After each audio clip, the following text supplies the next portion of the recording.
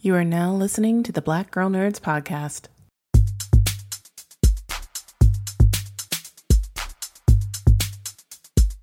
5, 6, 7, 8. Holla boys and girls, it's the BGN. Coming from the Marvel world to the DC friends. All the way from Hollywood to the PCN. She defends everyone from sleazy men. Won't apologize for spitting Shonda rhymes. The space that we make is never colonized. Talking games and movies and actors. Better shake your booties for Black Girl Nerds. Better shake your booties for Black Girl Nerds.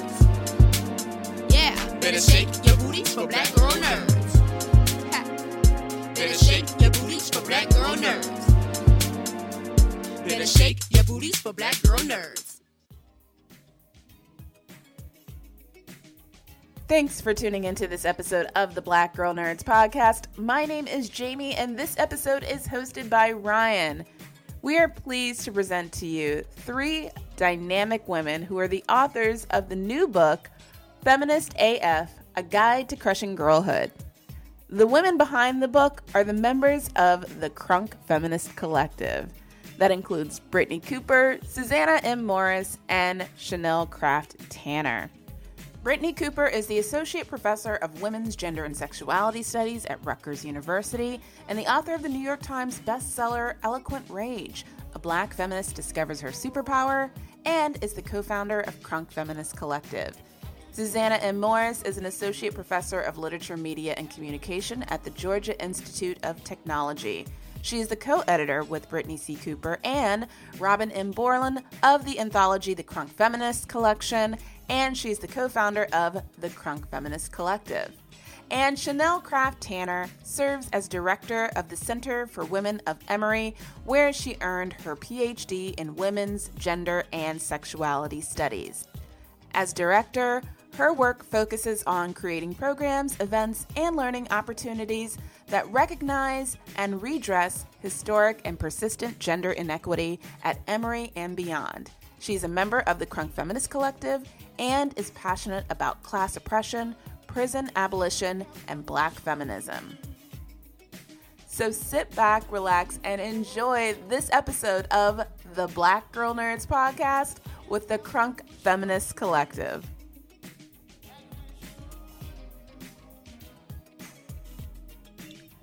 Welcome to the Black Girl Nerds podcast. I'm your host, Ryan. And for all the ladies, particularly all the Black women and women of color, today's focus for this episode is going to be about feminism. You know, as the world shifts, as we shift with it, feminism, what does that mean? What is a feminist? So I think this is so cool to have these lovely, intelligent women with me today that are the authors of Feminist AF. And you guys have to check this out. It will have you talking at the water cooler, trying to figure out what crunk feminism is. Like it is crazy. So I am joined by Brittney Cooper. She is the associate professor of Women's Gender and Sexuality Studies at Rutgers University. I got Susana Morris. She is the associate professor of Literature, Media, and Communication at the Georgia Institute of Technology. And Chanel Tanner serves as the director of the Center for Women at Emory University. Ladies, how are you? Thank you for joining me. We're well. Thank you for having us. Thank you for having us. Okay, so I'll start out. Susana, I'm not picking on you. I'm just gonna start with you first. And Chanel, cool. Brittney, feel free to jump in. But Susana, give us like a definition for people that think it's a negative connotation to being a feminist. What is a feminist? Well, the thing about feminism is I think the reason it has this negative connotation is because particularly for people of color and for Black folk in particular, there's this idea that it was invented by white women. So we really want to dispel that myth, right? Black women have always had a feminist movement and we've always been involved in feminism. So let's start off there. But I just want to pull from the definition that we give in the book in Feminist AF. So feminism we define as a social movement and set of beliefs that aims to tear down the system of male domination known as the patriarchy. Ideally, this movement is also anti-racist and anti-elitist. So again, it's the stuff that Black women, Black non-binary folk, gender expansive folk, we've always been doing this. This is our shit. Can I swear? Oh, yes, please do, because we're going to do that going into this. Like, you guys have no idea. Like, I was so excited. I should have started this off the top. I was so excited to talk to you guys after reading Feminist AF, because there's so many topics you don't think about and just so many topics some people are afraid to talk about. So yeah, we definitely gonna have some swearing going on this podcast. Chanel, did you want to add anything to it? Or I'm sorry, Susana, you good? I don't want to cut you off. You in the zone. Oh no, that's it. Go ahead. No, I think what Susana is saying is absolutely right. And so for many people, they think that the lineage of how Black feminist thought started or Black feminist practice started is because, you know, we were active in the feminist movement and white women weren't doing us right. And so were like, nah, like we not having it. And we went and organized our own thing. That's not true. We were organizing around our experiences as women since the beginning of time. In the book, we start the history with Mariah Stewart, who was preaching in the 1800s, you know, and so we just have had a separate road to feminism. And actually, you know, Black women were active in, yes, women's rights organization and also in civil rights organizations. And in both spaces, they were seeing things that weren't quite right and organizing around those efforts and around their identities as Black women and what matters to our lives. And so a part of what this book does is correct that history and then also give you the, you know, I'm sorry, I'm getting scam calls. And then I'm sorry, because then you get real nervous because the iPhone thing, I don't know what to hit. Listen. You good. You press the right button. You good. Okay, I'm back. But they trying to ruin your feminist speech. Go ahead. Don't try to cut her off. iPhone, let her do her thing. No, iPhone won't let me be great. That's the patriarchy. You see how the patriarchy was see that? Coming through your iPhone. It's a trip. Coming through the iPhone. But anyway, you know, that we actually have a different lineage than the one that is popular. So when people, you know, try to tell us that like that's white women stuff, we know the history, we know the truth that, you know, our Black feminist foremothers have been doing this for a really, really long time. The other thing that I wanted to point to that we say in the book, it actually made it to the flap of the book, is feminism is fun. It makes life better. Don't believe it when people tell you that feminists hate men.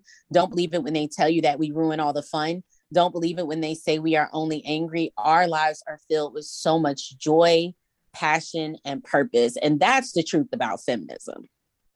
Right. And you know what you mentioned too about fun here. Tell me why you ladies wanted to come together to write this, because why did you feel it was a moment where you're like, okay, we need to give the definition of feminist. We need to show them there's a different way to look at this, because you guys bring so many different elements to this book. Well, one thing, you know, when we got the opportunity to do this book is we were like, what would young Brittney, Chanel, and Susana have needed, right? And what do the young people that we know in our lives, what do they need right now? I mean, the reality is a lot of our young people already know about feminism. Not everybody, but a lot of them do, right? They have the internet, they Google, they're on Twitter, they're on Instagram, and all of that. Yeah. But they needed kind of the conversation from a big sis, auntie, you know, that's like, yo, let me actually give you some free game. This is how it really goes in terms of feminist friendships, how to deal with your parents, how to navigate dating, you know, all those kinds of things. So those conversations, you know, we might be having them in our 20s, 30s, 40s, etc. But really, you need to start having those conversations when you're 13, 14, 15, and 16, right? And so that was one of the reasons why we wanted to get together and write this book, to share the knowledge we have and to be able to have these conversations with young people who are navigating all kinds of stuff in their lives. And I want to kind of quote this from the book real quick, just for people out there listening and thinking, okay, they just writing another book to try to get us, you know, to believe, yada, yada, you know, they just trying to throw this stuff out here. I want to read this because this one got me when I read it. Okay, it says, we know there are a lot of self-help books you can read about how to love yourself, but the problem with all those books is that they never acknowledge why it is so hard for us to love ourselves in the first place is the patriarchy. Damn it. I love when I read that line, I was like, it's giving you a new feel, and you guys bring a lot of personal stories to this book. What was it hard for you guys at some moments to kind of bring those personal stories into each chapter, the way you break it down? I would say, yeah, it was incredibly difficult. We knew it was important, but because we wrote this as a how-to guide for, you know, young girls and for, you know, our form, we were all Black girls. We had to go back into those moments. And I don't think any of us would say we had easy girlhoods. I know for myself, my Black girlhood wasn't one that I want for my daughter, to be perfectly honest. The things that I had to witness and see and experience were just really difficult. But to get to the place where we can say, here's how to do a thing. And I read a lot of how-to and self-help books, and they always, walk you through, like, here's how to have a 4-hour work week, right? You have to go back to Yeah. it and kind of say, like, this is what you have to do it. These are the things that I did. So we had to actually go back and sit in it. Like, we had to be girls again and almost have to, like, relive some of that trauma in a way that, so that we can say, well, here's the things that worked for me to get through it. We get that this is tough because it was tough for us too. But here are the ways that we were able to find joy, find community. Here's what our auntie said and did for us. And then to also have those conversations or to put on paper those same kind of conversations that we had with the young people in our lives that, they came to us in all kinds of states. Sometimes it's joy because they're experiencing their first crush. Sometimes it's pain because they're experiencing their first heartbreaks. And how do we help them navigate that? We had to put that in there. So yeah, being that vulnerable and being that open was tough for me. Yeah. Brittney, thank you so much for joining. I want to kind of throw it to you a little bit here as we kind of dive into this anymore. Was there any kind of stories when you're just thinking about in general that were tough for you to share in the book when it comes to your story of how you just even found, feminism or what it meant to be a feminist? Interesting. Thanks for the question. I think that we were super vulnerable on the page.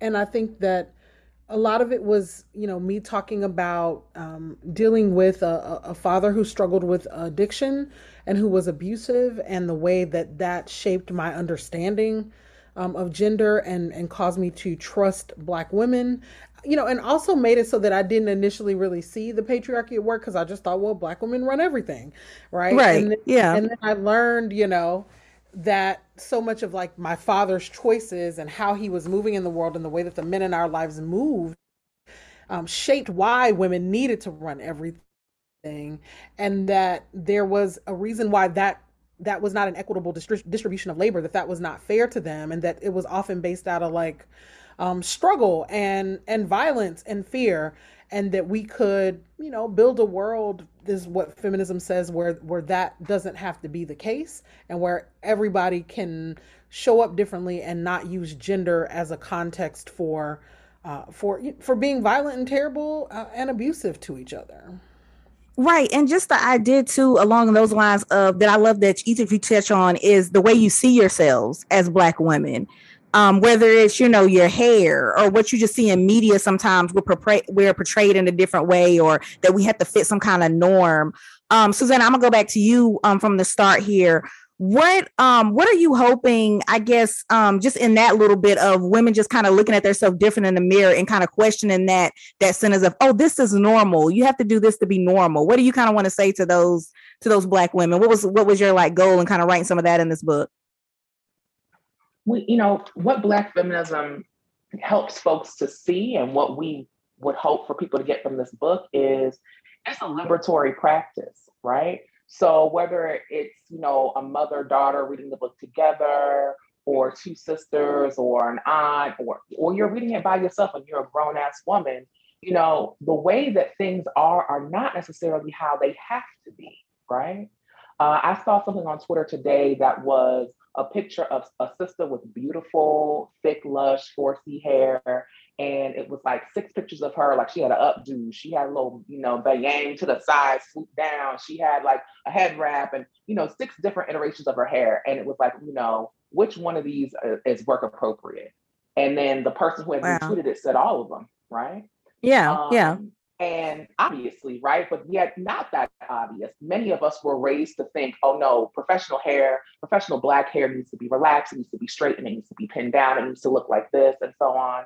But those are social constructs. That's not quote unquote natural, right? Those are things that we're taught, we're socialized to believe, and we can be untaught. We can undo that thinking and that logic. 1, 2, we can nip it in the bud. We can get you when you're 12 or 13 and say, actually, before you even start to really believe that and internalize that narrative about Blackness and Black hair and your body and so on, we can get you to kind of circumvent that, right? Or begin to challenge that within your own mind, right? So that's really one of the main things we want folks to be thinking of, both the young people reading and the grown folk who are looking at it, that the ways in which we have been taught to think about ourselves by the larger sort of white supremacist public, like that ain't it, sis. We don't have to believe that.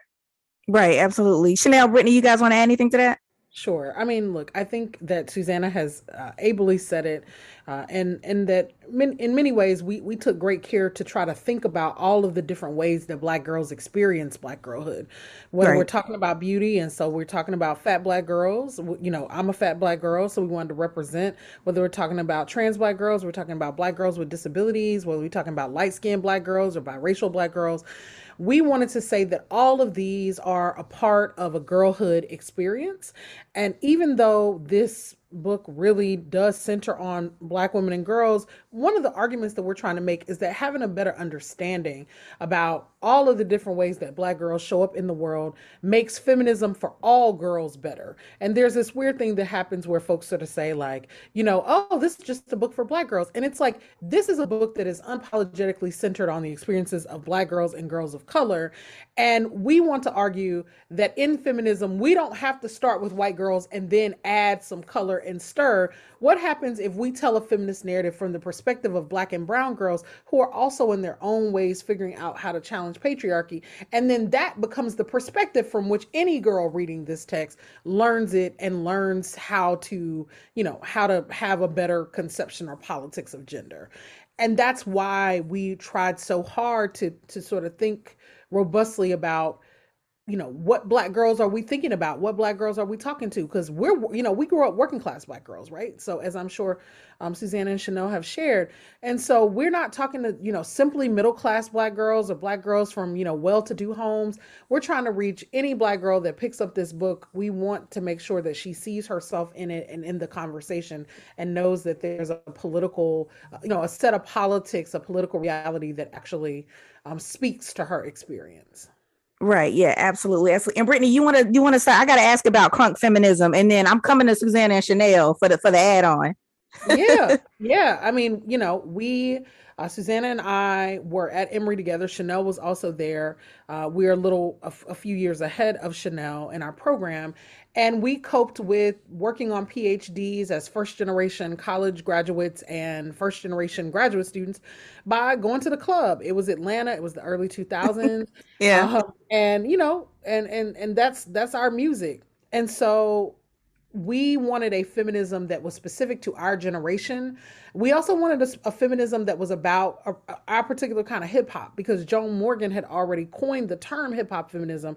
And so we try to think about, well, what did that look like for us and the kind of hip hop music we like, which everybody was so quick to write off as being so deeply misogynist because it's booty shake music. And because it, you know, it very much is focused on kind of Black women, you know, as bodily creatures in some ways. And we wanted to say, like, look, after we get crunk in class, by which we mean being like, you know, stop with your racism, stop with your sexism, stop with your homophobia, then we're going to go to the club and actually, you know, shake that shit off. Like, and we think that all of that is a feminist practice. And so we can be feminists at the club when we refuse to dance to music that is like pro-rape or, you know, anti-consent. And we can also be crunk in class when we say, like, if you don't start, none won't be done. But conversely, if you don't give a damn, well, we don't. Right. Like, you know, like that's the music that and for me, it's like, that's also what I still listen to be quite honest with you, when I'm rolling into my job. Like, I'm still listening to very ratchet music because it helps me to get my mind right to confront whatever challenges I'm going to face that day, including those of the, you know, white supremacist and sexist variety. So. Oh, well, see, you just gave me another question. I'm gonna go to Chanel first, because I was gonna ask, like, Chanel, if you want to add to the crunk feminism, but I'm gonna ask because you guys have these cool little like sections that kind of enhance the material where you have like the playlist of feeling like a boss. So I was gonna ask you to kind of give us your top song in that and kind of add to the crunk feminism. I mean, okay, so in feeling like a boss, I feel like this song is in there, but it's Remy Ma, Conceited. I think that's the song that if I'm trying to get bossed up, then that's what I'm adding to it. Mm-hmm. I mean, I think the playlist is just so good. I mean, there's Bossy with Khalees. I think it's really just a dope, bossed up playlist. To add to the Crunk feminism piece, I would say for me, and also to your earlier question about kind of disrupting what's normal, I think what we've always been trying to do as a collective is normalize collectivity. I think we've seen for a long time that individualism will kill us. And so the more things that we can do together as a crew, even writing this book is an example of what collectivity looks like in practice. And so that's a part of what we're really trying to say is get you some homegirls. And we say it almost in every chapter of the book. If you want to crush girlhood, if you want to get through this stuff, you got to get you a crew, and they got to be a good one. And so, yeah, that's what I would add. Susana, how about you? What you got? You want to add to the Crunk playlist? Oh, let me think about it. That I know, I'm thinking about it. I mean, like the playlist is so good, and really anything could go in it. But I don't know. I was listening to Casita. Chanel, you took my answer because I was listening to Casita the other day. And I had to run it back a couple of times, and I really gave people a whole concert in East Point, Georgia. You said for Conceited? That's a good song. It's this a good ain't song, nothing that you used to, out of the ordinary, unusual. You gotta have a mind state like I'm so great. That's a good song. Yes.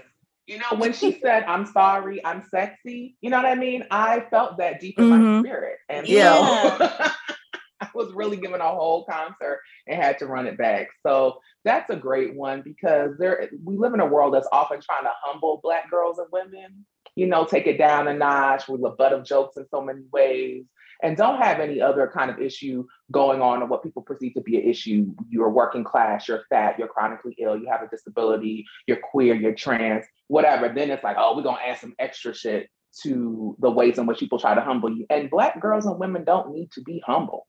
Stand in your truth. You're the shit, girl, right? Right, that absolutely. Mean you're perfect. Doesn't mean you're out here just treating people recklessly, but it's okay to love on yourself and to be out in the world kind of feeling like a boss, And so that's why we're talking about crushing girlhood. It's not just surviving it or like making it through. We're talking about crushing it, right? Being a boss. Right, absolutely. And look, I got to talk about another topic here that I think you guys are gonna have to bring it back a couple times, repeat this a little bit because it's such an important conversation and a conversation that get brought up a lot that I don't think people go into detail on. Colorism in the Black community. That you guys hit on several topics here. And sometimes you might not I don't know if you think about feminists and you go straight to colorism, but I love the way you guys kind of break it down in the sections here and just kind of talk about I'll go back to you, Brittney, and kind of make my way back around again. What do you guys think are like some of the tips or the practices that could be done to kind of end this cycle that we have amongst each other? Part of what I think that we got to realize, as it relates to colorism is simply that this is a tool of white supremacy, and that unfortunately it is a trick of white supremacy that our communities have often internalized as being true. And our strategy for it is to call it out and to name it and to say that skin tone has nothing to do with your value or worth. We're all valuable and worthy, and we're all beautiful, however we show up, however we do our thing. And so we don't have to play these games, but we weren't just thinking about that. It's not just, Black communities that struggle with colorism. South Asian communities also struggle with notions of colorism and typically value fairer skinned, South Asian folk over darker skinned South Asian folk, depending on the country and context. And so it's not just a Black community problem. And I know that lots of folks want to sort of think about it and talk about it. Sometimes it is a conversation that irritates me because I think like many people, I just think we should be past it. I mean, we were talking about colorism when I was a girl. We were talking about colorism 100 years ago. But we've also got to, work for feminism to actually change the world so that we stop the structural concerns that value this. For instance, recently, just this weekend, I saw a picture that someone had shared on Facebook, and there was a dark-skinned Black girl who'd had a really great achievement in school, and she was holding her little sister, who's a light-skinned girl. And so the person that posted the picture said, congratulations to such and such for her great achievement in school, and woo, look at her little sister. Isn't she so pretty?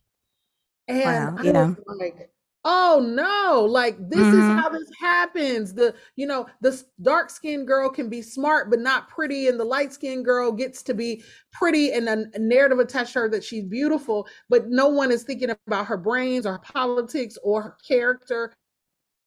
Right. And that's all our internalization of white supremacy and the notion that, that what we want is to be valued. And for so long, we have been told that we are ugly. And so we've taken in this idea that if we can prove that we're closer to white supremacy, then we can make the argument that we're beautiful.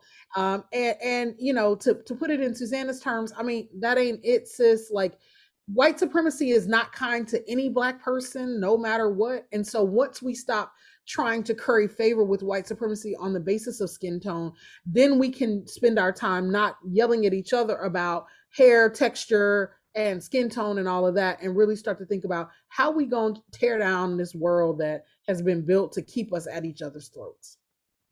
Yeah, and just and Susan, I go to you with this as well. And kind of piggyback off Brittney here. Just some of the images, like Brittney kind of notion too. I was thinking about In the Heights when that film came out, or that musical was out, and people were talking about how most of the cast was light skinned, and just that, not to having that variety, not having that mixture, so all the different generations can see it, and just ways that we can combat that.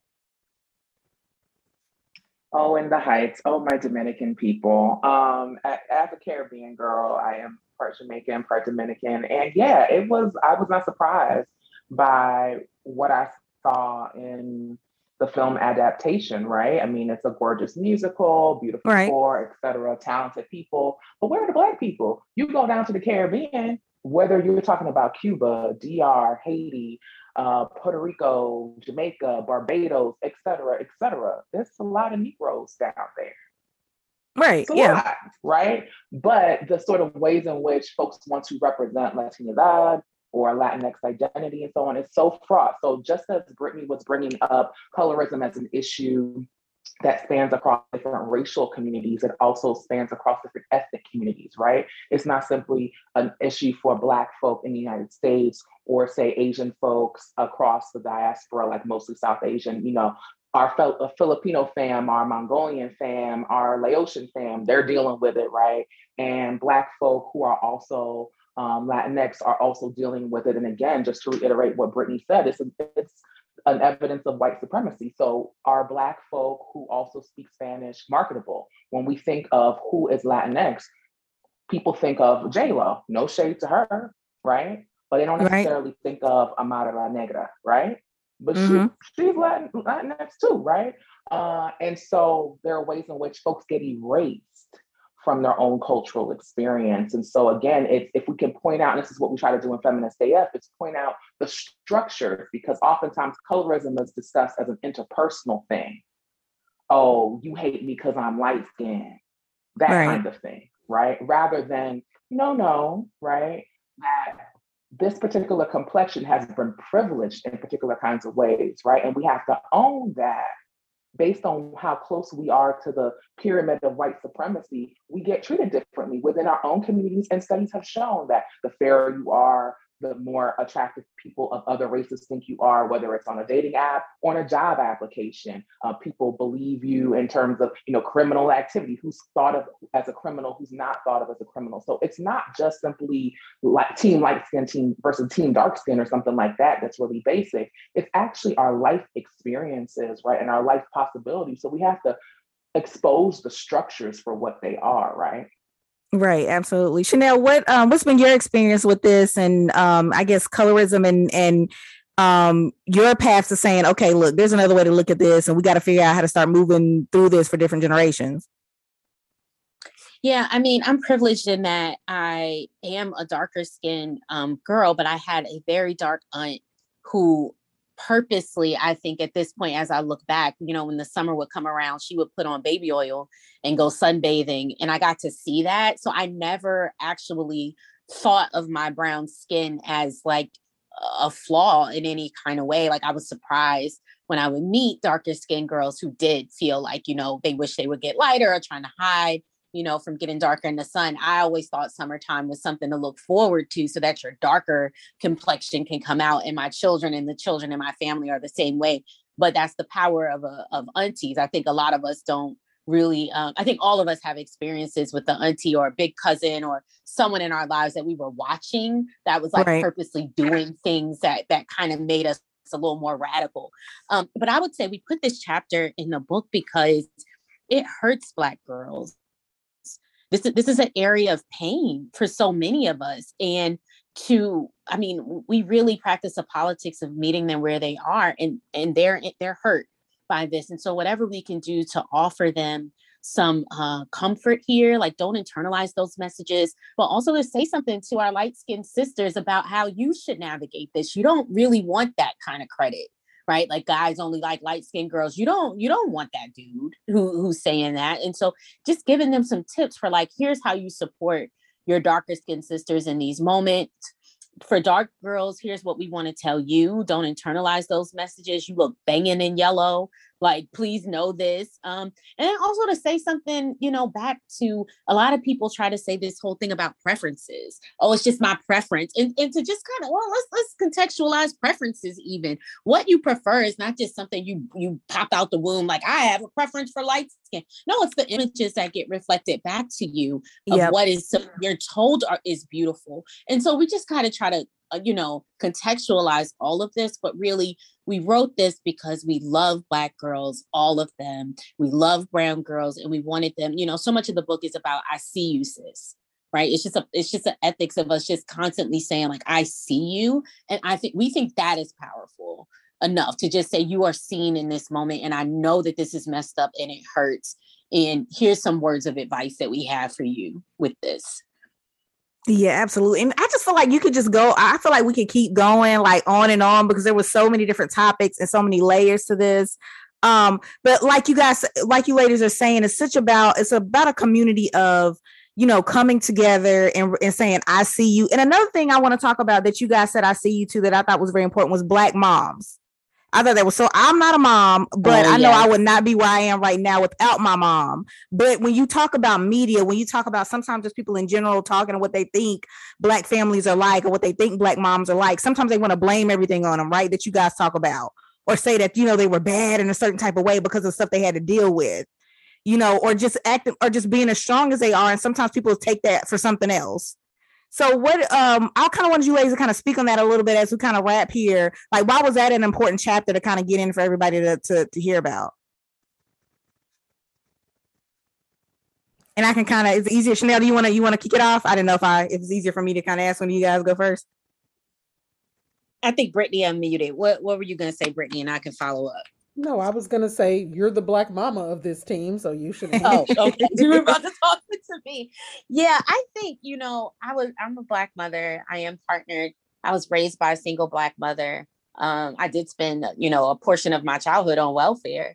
And I just think that, Black mothers get so much smoke. Like anything that is wrong in the Black community, we find a way to blame the Black mother, even down to when celebrities are beefing about child support, the amount of like, oh, she getting too much money. Meanwhile, no one's saying anything about the amount of money this man makes in general, right? Like it's just, so I think we got a little, I think that we needed to ride for them because if not us, then who? And so much of Black feminism is rooted in Black motherhood. Like we don't do that here. And so we just needed a place to just look, we're going to put some rules down on here. We are not doing that here with Black mothers. And so we want to stop you right in your tracks while you 12, 13, 14, 15, before you try it. You can be mad at your mama. Fine. But what we don't want you doing is giving her all the smoke for all the ills that are going on in your world. No, like a lot of this is structural. And so I'm going to need you to have an analysis of power, which is what feminism gives you, before you start blaming your mother for the reason why, your brother got locked up. right? If she was home or if she did X, Y, and Z. And so we just were like, we're not having that. Like it bothers us to our core that the people who get blamed the most in society are Black mothers. You know, that's just too much for us. And so we ride for them, not just because that I'm a Black mother, but because we were raised by Black mamas who were doing the best they could in some really fucked up circumstances, to be honest. Right. Yeah. Definitely shout out to all the Black mamas. And yeah, I really appreciated that chapter. And, you know, it caught me by surprise and it shouldn't catch me by surprise because we should, like you said, there should be more spotlight put on that. And, you know, just the frame of thinking that you may not have realized that you had when it came to Black moms. So I just thought that was a really important chapter. Is that why it caught you by surprise? I'm curious to hear more. Yeah, because I think, and like I said, I know I wouldn't have any of my, like, she helped me do my finances, right? You know, like, it was no joke when it came to school, so everything was lined up. And you don't think about, like, just you know, we always go back to media and the images we see and just people in general talking about, well, you know, my mom made me do this or she didn't understand this, but you don't know, like, as a Black woman, what you're having to deal with. And then you put kids into that situation of having to get them through, like, you know, some of the stuff they're going to face and just, you know, racism in general. Maybe it's not equal pay in some companies, you know, just all the things that are going to hit them and having to, like, raise that and bring that into where you don't think about till you get older or somebody brings it out in Feminist AF. That's all I'm saying. Absolutely. So, all right, ladies, you got to tell us coming out first of all, any last thoughts anybody want to kind of throw as we kind of wrap up here, but, you know, tell us about, I know it's coming out this month, but how can everybody get their hands on Feminist AF? Coming out tomorrow. So tomorrow is the launch day, October 5th. So depending on when y'all are listening to it, it will be out. So yeah, it will be out. Yeah, by the time you guys listen to this, go get it. Go get it. So you can go to feministaf.co, so .co, not .com, feministaf.co. You can get it at Amazon. You can go to your local independent bookstore and order it. It may be on the shelf. It'll be at Target. It'll be at all the places. At your local library, you know, all those spots. So definitely, you know, hit us up, buy a copy for yourself, send a copy as a gift. We out here. And join us on tour. We are, you know, out on tour for the month of October. We'll be doing several dates in New York. We'll be doing a few dates in California, Southern California, some virtual pieces in Northern Cal, out of the Bay Area, and also virtually in Maryland. And we'll be doing a really cool block party in ATL at Emory, which felt appropriate because that's where we all met and came to know each other, and where so much of this work was born. So check out our tour schedule. It's posted all over our IG. It's, you know, definitely at feministaf.co. And so come through, check us out, you know, talk to us about the book, get a signed copy. We would love to see you. Yeah, y'all. I'm telling y'all are not finished taking notes. I read this whole book and y'all are not finished. Like, I could have just kept on, like, asking questions, writing down. But, you know, they got things to do. They got to go educate people. Susana, Chanel, Brittney, thank you guys so much. I appreciate it. Thank you for having us. We appreciate the love. And you guys, again, go check it out right now. By the time this drops, you can get Feminist AF. Check it out. Catch them on tour. The Black Girl Nerds podcast is produced by Jamie Broadnax. The opening theme song to our show is written and performed by Samus. Various instrumentals are performed by Samus, Sky Blue, and Shubzilla. You can find various episodes of the Black Girl Nerds podcast on iTunes, Stitcher, SoundCloud, Audio Boom, Google Play Music, and Spotify.